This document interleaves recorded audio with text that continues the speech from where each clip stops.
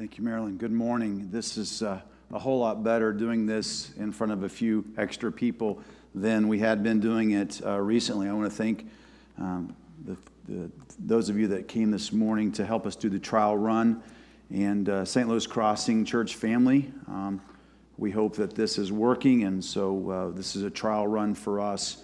And I'm going to pray one more time. If you have your Bibles, I would encourage you to find the book of Esther. It's back there around Ezra, Nehemiah. If you get to Job, you've went too far. If you're at Psalms, you're a couple books too far.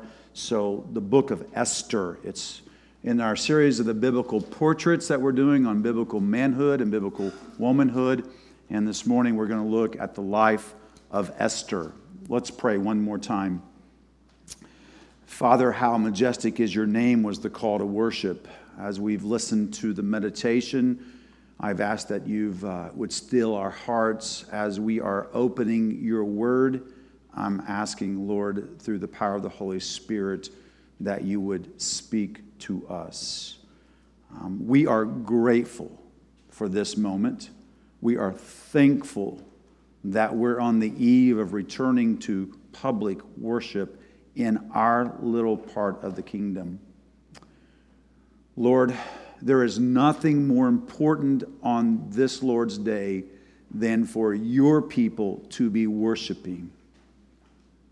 Our nation needs the pulpits open and preaching. Our people need their hearts pricked with the power of the Holy Spirit. Our lives need to be changed because of Jesus. So, Father, as frail as I am, as inadequate as I am, as inept as I am to preach, I pray that you show up in this place and we hear from you. If you so choose to use me this morning, may it be for your glory. In Jesus' name, amen. The book of Esther, I want you to turn to chapter 4. We're going to look at, we can't read the whole 10 chapters, the 167 verses, or whatever there are in the book of Esther, but we will look at verse 13 through 17 in chapter 4. Hear the reading of God's word.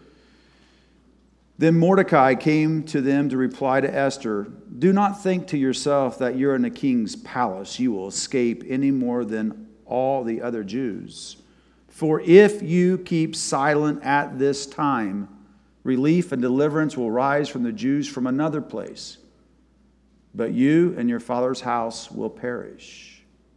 And who knows whether you have not come to the kingdom for such a time as this."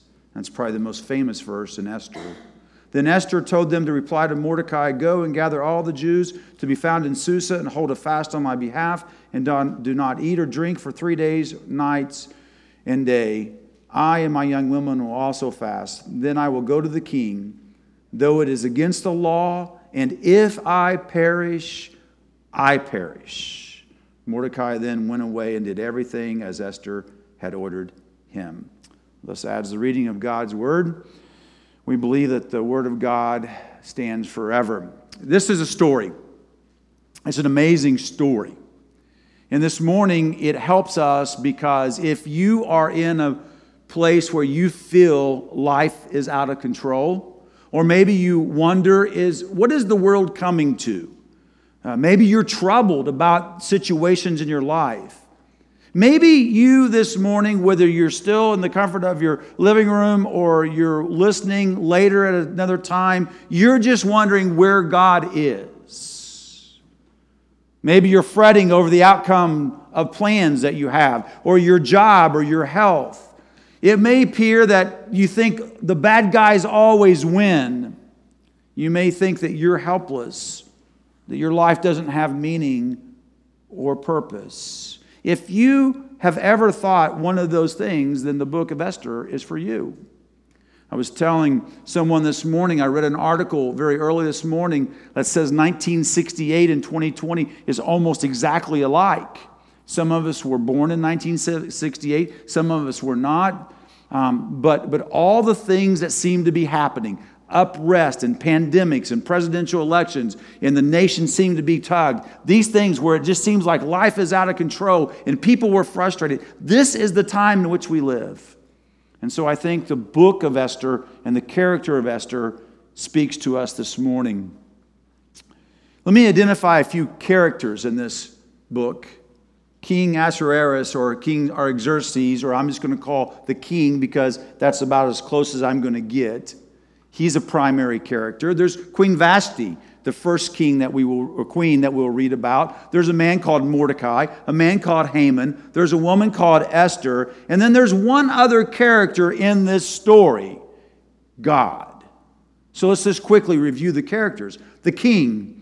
The Bible says in chapter 1, verse 1, that his kingdom reigned from India to Ethiopia over 127 provinces. He was the most powerful, the most wealthiest, the greatest person to ever live at this time.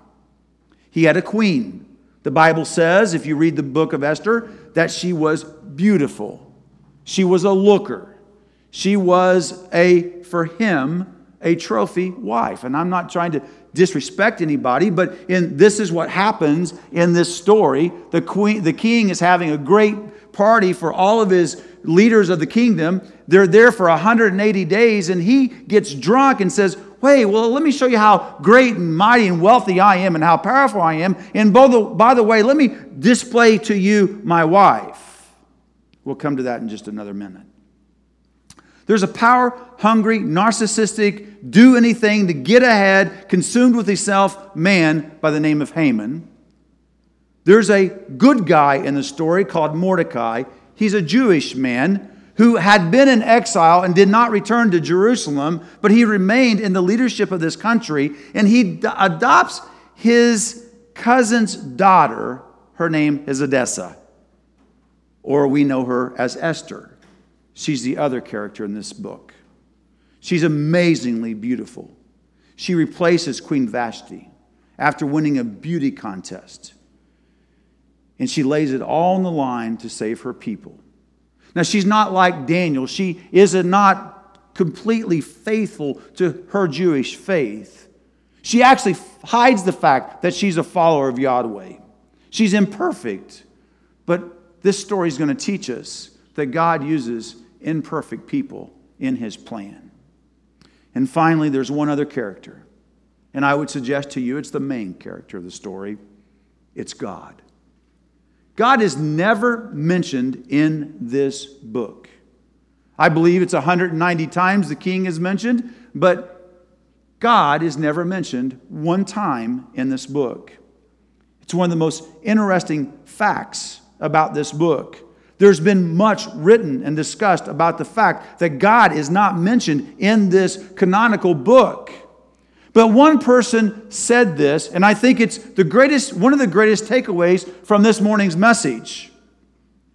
It says that although God's name is not anywhere to be found in the book of Esther, the truth is there's not one place where God isn't. And so, dear brothers and sisters, here's the huge takeaway for us today, right at the beginning. It may appear to you, if everything in your life, just look at your life, look at the world, turn on TV, pull out your phone, pull up the most recent social media streams and lines and threads, and what you will find is it doesn't look like God is anywhere in the midst of anything going on. And I'm going to tell you this morning that the great news for St. Louis Crossing Church, the great news for America, the great news for the world is that God's everywhere in the midst of this. He is everywhere. There's not one place in your life this morning where God is not. Not one. Not one. Let me give you an overview of this plot. And I know that I'm going to be tough in trying to explain this, and I may miss a few details, but let me try to give you the high view of what's going on in these 10 chapters. There's a king. He wants to display, as I've said, his great wealth and power, the tremendous, enormous size of his kingdom. He holds a massive 180-day party. In the midst of this, he wants to go get his wife and to show her off and parade her in front of his friends. Queen Vashti says in chapter 1, verse 11 and 12, here's what it says. He says, "Bring Queen Vashti before the king in her royal crown, in order to show the people and the princes her beauty, for she was lovely to look at."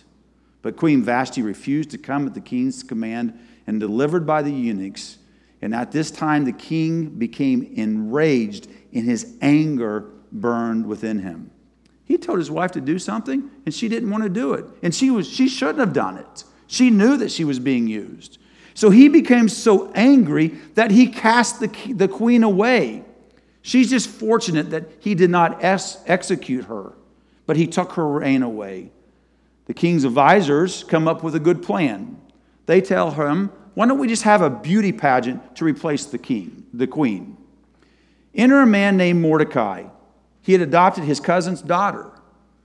Now, that means that she was an immigrant and she was an adopted girl. Her name was Hadassah, or Myrtle, which means loving fragrance. Her Persian name was Esther, or Star. She gets through the first round and goes to a guy by the name of Haggai who's taking care of this beauty contest. And then they take the final candidates and they go for a year-long beauty process in order to go meet the king. Now, ladies, that's a year-long spa day. Now, just imagine that. So we find in chapter 2, her day comes to go in before the king. So chapter 2, verse 16, if you have your Bibles, follow along with me. It says, when Esther was taken to the king in his royal palace, it was the 10th month, which is the month of Tebeth, in the 7th year of his reign. Verse 17, the king loved Esther more than all the other women, and she won grace and favor in his sight more than all the other virgins, so that he set the royal crown on her head and made her queen instead of Vashti. The king gave a great feast for all his officials and servants. It was Esther's feast. He also granted a remission of taxes to the provinces and gave gifts with royal generosity. Esther becomes queen. As Esther becomes queen, Mordecai, her adopted father, notices a plot to kill the king. He tells the queen about it. She mentions it to the king. He says, that's great, saves the king. And in chapter 2, it's interesting. We're going to come to this. It says in the last verse of chapter 2, it just says this, and in the book of the Chronicles, it was recorded. That's it. That's what he got. That's the thanks he gets for saving the king. Enter Haman, one of the king's main men. He's consumed with himself, demanding people to bow down. But there's one who does not bow down to him. You guessed it. His name's Mordecai. Haman was so angry that he didn't just want to kill Mordecai for not bowing down to him. He wanted to kill everybody Mordecai was related to, which means all the Jewish people in the kingdom. So there was a plot to eliminate or annihilate all the Jewish people. We see that happening over and over and over again in Scripture. Let me tell you, brothers and sisters, Satan understands God's plan. And he's doing everything he can at this point to stop the coming Messiah. And today he's doing everything he can to stop the people of God. Do you guys get that? Do you really get that? Because that's been impressed on me more and more over the last 10 or 12 weeks than anything in the world. If you are a follower of Christ, you have a target on your head. And he wants to do everything he can to destroy us. But there's good news. When Mordecai hears this, he begins to tear his clothes and puts on sackcloth and ashes, which was the custom of the day of people grieving. And some of Esther's women, her attendants, said, hey, I think Mordecai's down at the gate. And he's sad. He's mourning. He's got sackcloth and ashes on him. And so in chapter 4, where our text comes from, we see that Esther goes and asks Mordecai, what's going on? And Mordecai says, Queen, Haman's going to kill all the Jewish people. And I'm going to be killed. And oh, by the way, you're going to be killed. And so Mordecai reminds Esther in chapter 4, verse 14 and 15, for if you keep silent at this time, relief and deliverance will rise for the Jews from another place, but for you and your father's house you will perish. And who knows whether you've come into the kingdom for such a time as this? Then Esther told them to reply to Mordecai, and she tells him to go and fast. Esther knew she had to go in front of the king. She knew that she had to go stop this. So she does. She risks it all. And when she goes in front of the king, she knew that she could die. But the king loved, I think, or appreciated, or she had found favor with the king. And so he extends the golden scepter, and he says, you can have half, everything you want, up to half the kingdom. What is it you want? And she's very diplomatic. She says, I just want to have dinner with you and Haman, her enemy. So he says, fine. So they go and have this dinner, and Haman thinks, hey, I'm important. The king and queen want me to come to their house for dinner. And after that night, she invites him back for a second dinner. And it's there on that night that the king can't sleep.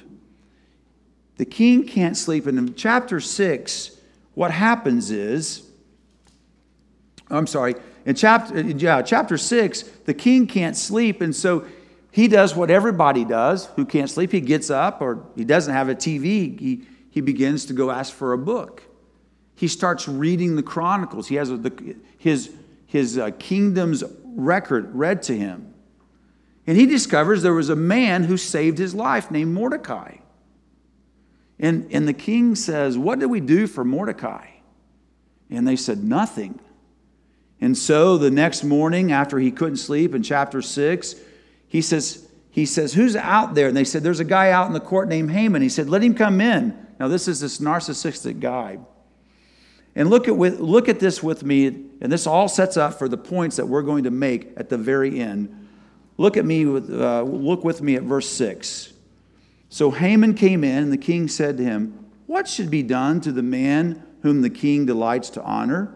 Haman said to himself, whom would the king delight to honor more than me? See, he's focusing on himself. And Haman said to the king, for the man whom the king delights to honor, let royal robes be brought, which the king was worn. And the horse that the king has ridden, on whose head a royal crown is set, let the robes and the horses be handed over to the king's most noble officials. Let them dress the man who the king delights to honor. Let them lead him on the horse throughout the square of the city, proclaiming before him, thus shall it be done to the man who the king delights in honor.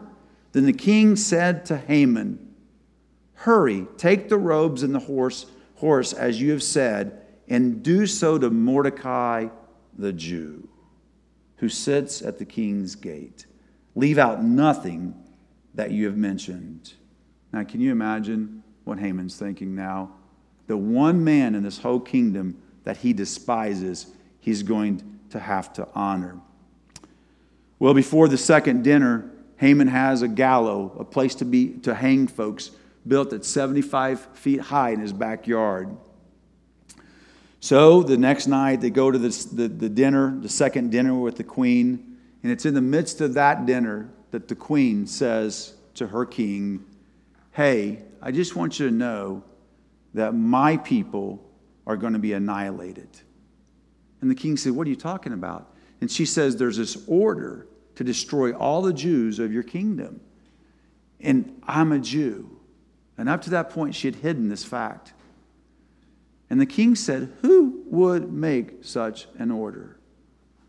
And she looks at the dinner table and says, that guy right there, Haman. Haman loses it. The king is outraged. The Bible says he's so furious he goes out into the garden to cool off. And when he returns, Haman is laying at the feet of Esther, begging for her to save his life. He, the king, says, why would you despise and defile my queen? And he says, Haman, you are going to be executed. And guess what?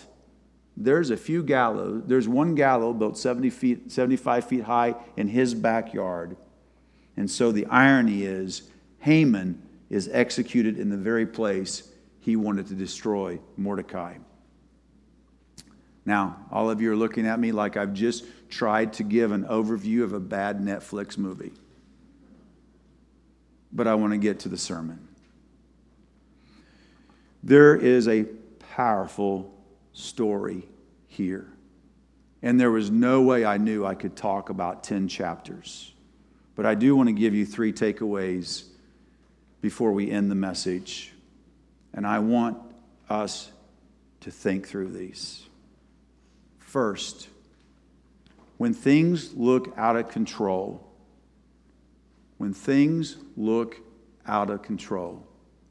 remember, God is always in control.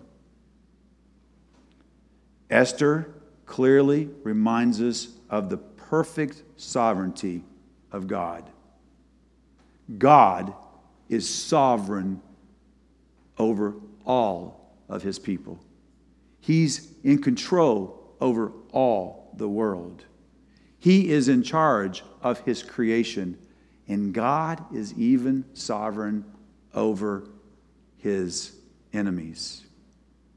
I've been thinking about this message now for a couple of weeks, and I would say I would believe the number one problem we are having in this land, and I would say in our church, in our churches, and in the pulpits of America and across the world, is we just really don't want a God who's sovereign.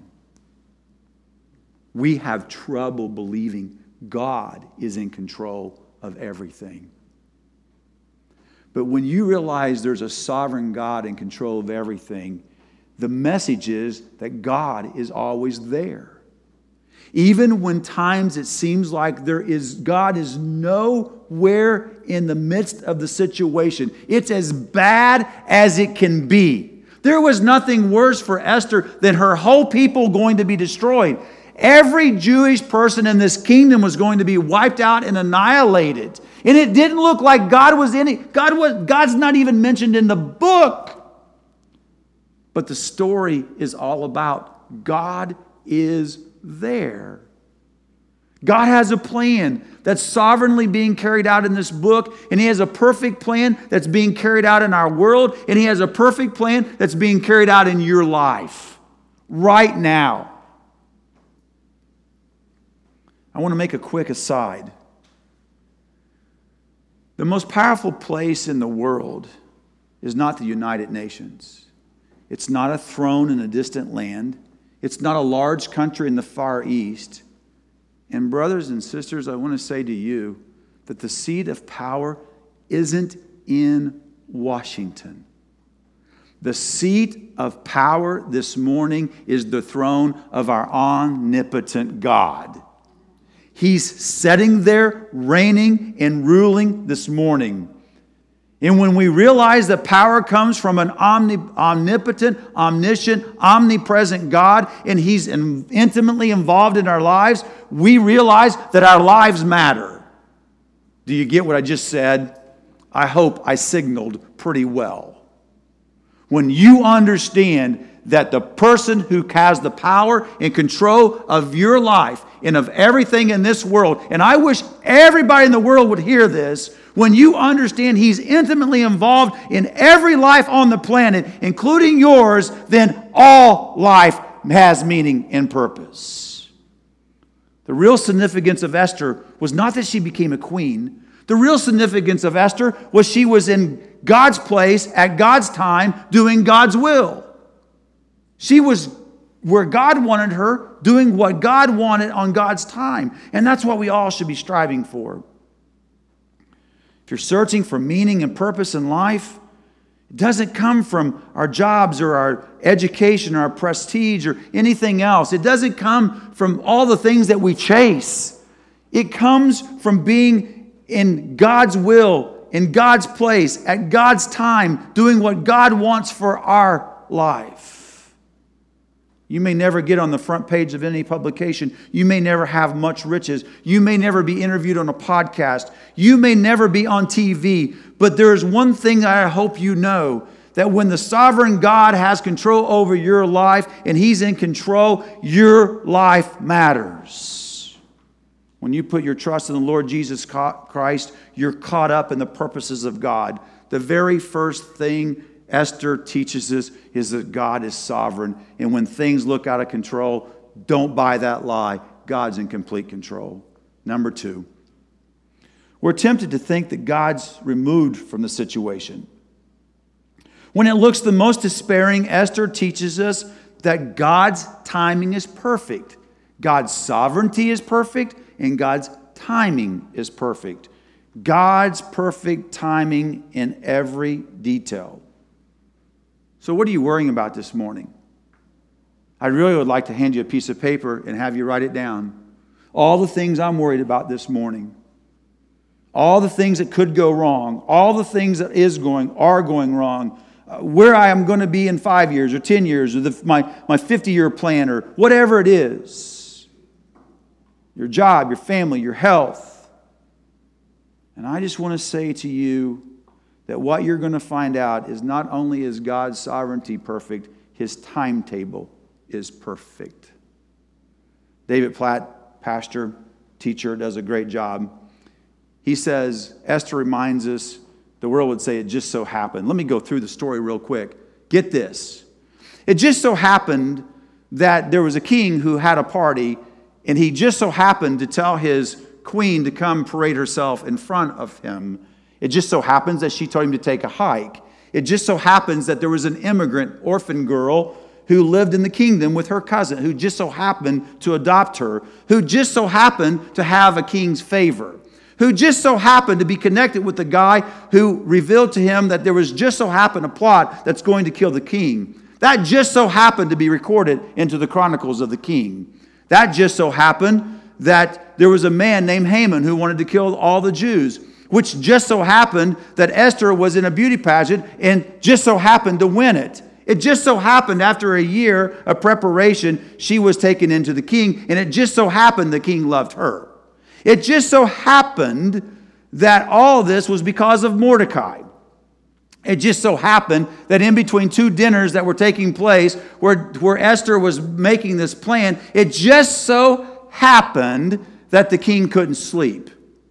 It just so happened that the king said, go get a book. It just so happened that the book that was retrieved was the Chronicles of his kingdom. It just so happened that the guy reading the Chronicles of the king just so happened to read the story of Mordecai, who was telling the plot to save the king. It just so happened that the king said, did I do anything about that? It just so happened he hadn't.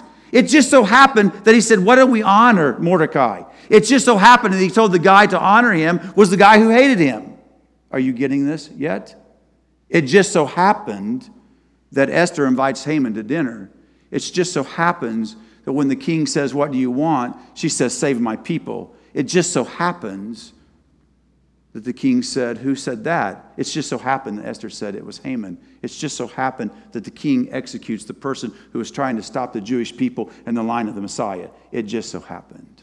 No, it didn't just so happen. Are you with me? Are you with me? It wasn't happenstance. You guys with me? It wasn't happenstance. Everything was for a purpose. The timetable was perfect. So you didn't get the job you thought you were going to get. Okay. That's not a just so happen. So it just so happened your pool blows up this morning. It just so happens, but there's a purpose. There's an inside joke there. It just so happens that there's a pandemic. It just so happened. No, brothers and sisters, look back over your life, and everything going on is under God's perfect timing. Do you get that? God's got a plan, and He's going to use the good and the bad and your people for you and the people against you, all to carry out His plan. Third and last, and I'm almost done. We may not understand it, But God teaches us in the book of Esther, he uses the most unlikely candidates as instruments in his plan. I'm going to give you another takeaway saying this morning, tweet it out. What matters to God is not your ability or inabilities, but your availability. I stole it, but you can tweet it. What matters is not your ability or your inability, but your availability. Esther was not perfect, but she responded in two ways. And you know, I really struggled because we did some talking about this. A group of us were looking at the book of Esther, and we really talked about, was there anything spiritual in this book? This is a really controversial book, to be quite frank with you. And I heard a pastor say that Esther responded in a couple of ways, and I want to share with you what he said. He said, how Esther responded is how we should respond. And first, she sought the face of God. Now, where's that at in this book that God's not mentioned? I'll tell you, it's in verse 16 where she asked for a fast. I'm of that opinion now. Fasting meant fasting and praying. I don't know why God doesn't have prayer in here. I don't know why he doesn't have in his inspired word that we're to come to the Lord. I don't know any of that, is what I'm trying to say. But what I do know, that Esther seemed to understand that power comes from God. So I want to ask you this question. God has a plan for you. Are you following this plan in your own strength, or are you doing it by seeking the face of God and living out his plan for you in his power? Second, she surrendered her life. She surrendered her life. There's a couple words in verse 16 that I think that we need to grab a hold of. Mordecai says you got to go to the king. And it was a law. If you went into the presence of the king without being asked, you were going to die. But it was the only way. So Esther says, I will go to the king, though it's against the law, and if I perish, I perish. She surrendered everything. Are you living a surrendered life this morning? Are you willing to believe that you're not where you are by accident? You're not in the job you have by accident. You're not living where you live by accident. You're not in the family that you are by accident. Are you willing to surrender the idea that your life is not about you? Are you willing to surrender the thought that your life is not based on happenstance and chance? Are you willing to believe that God has sovereignly ordained your life for such a time as this?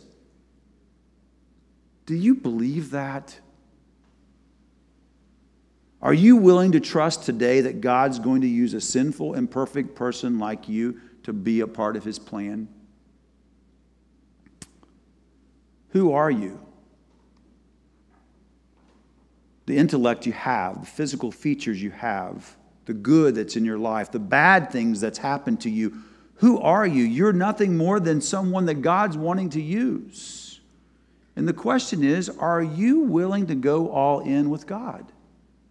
Are you willing to surrender to God? Are you willing to say, no matter what, I'm going with God even if I perish? Even if he takes my life, I'm following him. Are you willing to surrender to all to follow Christ? I got to be transparent. This past 10 or 12 weeks has taught me a lot about me and about things I don't like about me. It's easy to preach stuff. It's hard to live it. Am I willing to surrender all my possessions to follow Jesus? My treasures? Am I willing to risk my health to follow Jesus? This is not some super mature Christian that surrenders all to follow Jesus. It's the basic requirement to follow Jesus. When you follow Jesus, if you're a true follower of Jesus, you follow Jesus like this, open-handed. It's not your house. It's God's house on loan to you. It's not your car. It's God's car on loan to you. It's not your bank account. It's God's money in your bank account. It's not your family. It's the people God gave you to be stewards of, to take care of. Does that make sense? This is not our church. This is God's church. Our life is not ours. It's all to follow Jesus. If it strikes fear in you to say, Lord, you take all of my plans and all my future and all my stuff and even my family, then I would encourage you to remember who you're surrendering to. You're surrendering to a good, good Father. You're surrendering to a Savior who loves you enough to die for you, to ensure that you can be with Him forever, that you're on a journey on your way to heaven, to the celestial city. There's a but in the story, though, and the but's for Esther, not for God. If you look at verse 14, it says, "For if you keep silent at this time, relief and disaster will rise from other Jews in another place, but for you and your father's house will perish." Brothers and sisters, let me give you the but in your life. If you're not willing to go all in for God, He will allow you to opt out. He will allow you to miss some blessings. He's going to continue His plan. It just won't be with you. Could we be in that place now of not acting, keeping silent, ignoring the place where God has you? So, this humble attempt to complete the life of Esther, let me give you some takeaways and then we'll pray. Things of this world are not spinning out of control. Can we please stop saying that? Can we just please stop saying that? The world is not out of control. God is in control of everything. Yes, sin is rampant. Yes, people are out of control. Yes, Satan's trying to do all he can to send the whole world to hell, but this world is in complete control. God is in control. God has a sovereign purpose. God's going to accomplish His will. Nothing happens by accident. Satan will not thwart God's plan. We all have an opportunity to join God in His plan, but make no mistake, you can miss it. And I'm afraid there's going to be a bunch of people when Jesus returns or at the end of their life that are just going to have to look the face of our Savior right in the eyes and say, I'm sorry, but I just missed it. I just missed being a part of your plan because I was too consumed with me or my plans or what I thought was right or all those things. In order to do that, you have to be in God's plan. In order to be in God's plan, you have to trust in His Son by faith, that He died on the cross for you. And your response is to trust Him and repent and turn away from yourself and turn to Him. So this morning, we have an opportunity to walk out of here. Now, let me give you one more tidbit. Just hit me. Does that mean it's easy when we step out of this room? No. Does that mean you're not going to have trials? No. Does that mean that life doesn't seem like it's going to be unraveling for you? No. It just means when that's coming in your life, you stop for a minute and say, God, you're in control. I give you my entire life. I'm surrendering everything. I'm trusting in your word even when I don't see you. I'm trusting you. And I know that even if you take my life this morning, I can be in heaven with you. And man, it changes everything, doesn't it? So this morning, please, please listen to me. The Word of God says we can live in grace and security, knowing that we're saved, and our lives are on display for His salvation, His mercy, His justice, and His glory. Amen. I'm going to pray. And we've changed up this morning. There is no shame in your game if you needed to leave while we congregationally sing. That's the change. We're going to reserve our congregational singing to the end. If you leave singing and you can exit. But I'm going to pray. Maybe God wants to do something. And this is an opportunity for those that still feel a little risky about congregational singing. And we understand that. This is where you would exit in the next several weeks. This is where you're going to be exiting. So let me pray. Father, I just trust you would do something with that message. If nothing else, may we understand that you're sovereign, your timing's perfect. You choose to invite imperfect people like us into your plan. And Lord, we have an opportunity to see your majesty displayed in our lives. Help us trust you. And as one prayed, Lord, please help my unbelief. Help us to believe. We love you. We thank you. We pray this in Jesus' name. Amen.